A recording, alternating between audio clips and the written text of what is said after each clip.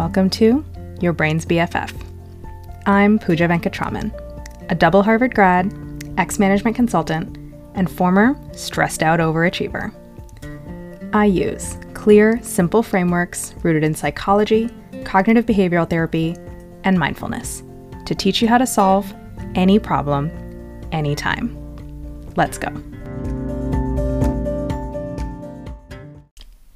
7 Ways to Believe Something New, Part 2. So, we've talked about one way to believe something new.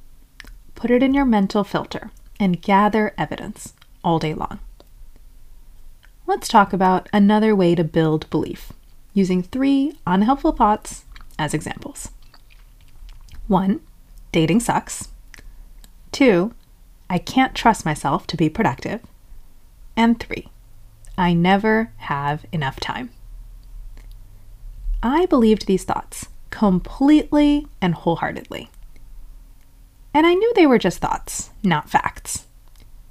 And I even knew they were unhelpful to me because they became their own self-fulfilling prophecies. And yet, just mashing a new perspective into my brain wasn't working.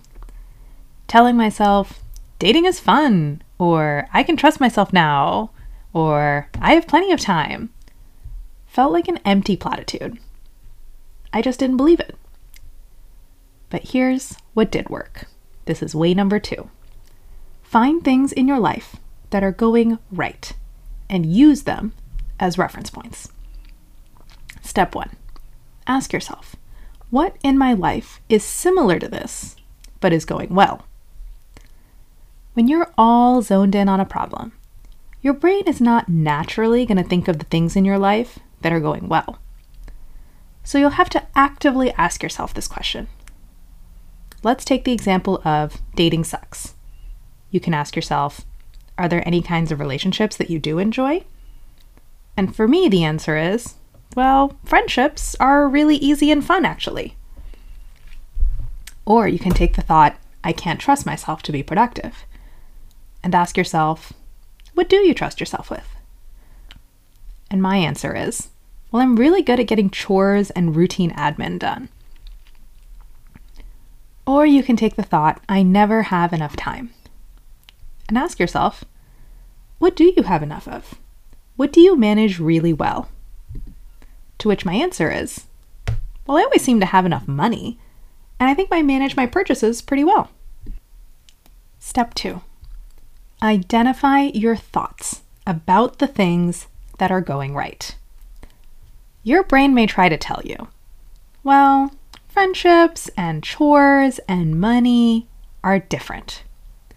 Friendships are easy because you already have great friends. Chores are easy because no one is evaluating you. Money is easy because you have a good salary. Stop. Don't believe a word of this. Just like every problem in your life has been created by your thoughts, every great thing in your life has also been created by your thoughts. It was you. Give yourself the credit. And then borrow from yourself because you've already figured out what to think. So let's take the example of dating sucks. How do you know that dating sucks? Well, because people keep texting me stupid things and then I have to think of something to respond and I hate it. Well, how would you respond to their texts if you were just making a new friend? If it was a new friend, I'd be excited just to be chatting, and I'd interpret everything in a good light and find something fun to say. Or let's take the thought, I can't trust myself to be productive.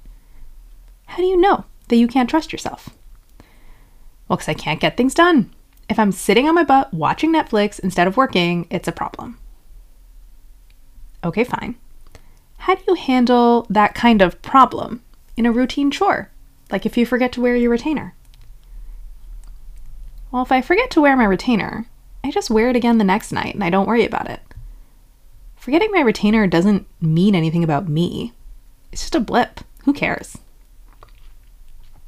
Or let's take the thought, I never have enough time.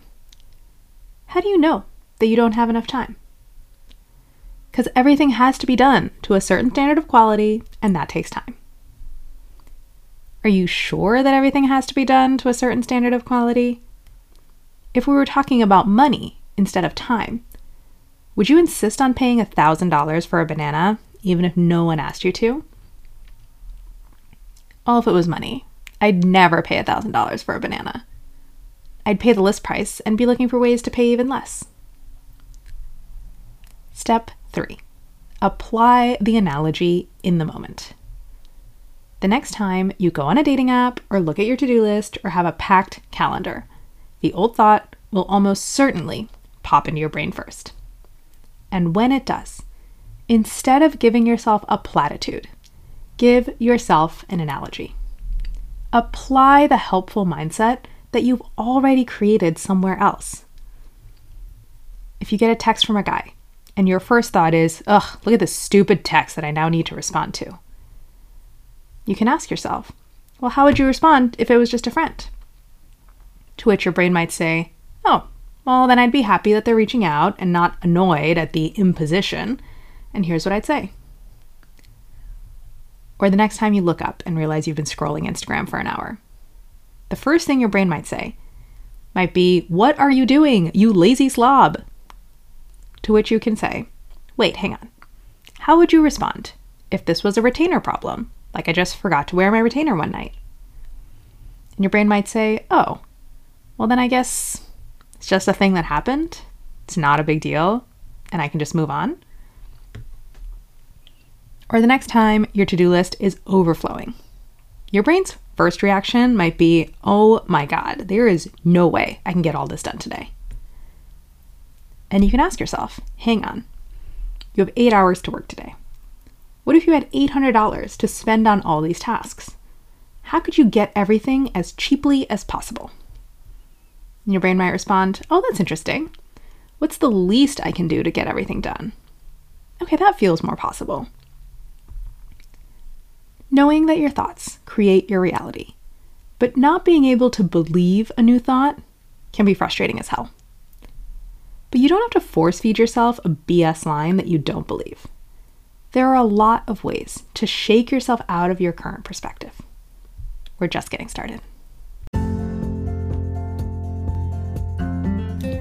Thanks for listening to this episode of Your Brain's BFF by me, Pooja Venkatraman. Check out the links in the episode description if you want to read this piece on my website, follow me on Instagram, subscribe to my email newsletter, or book a consult to work with me one-on-one.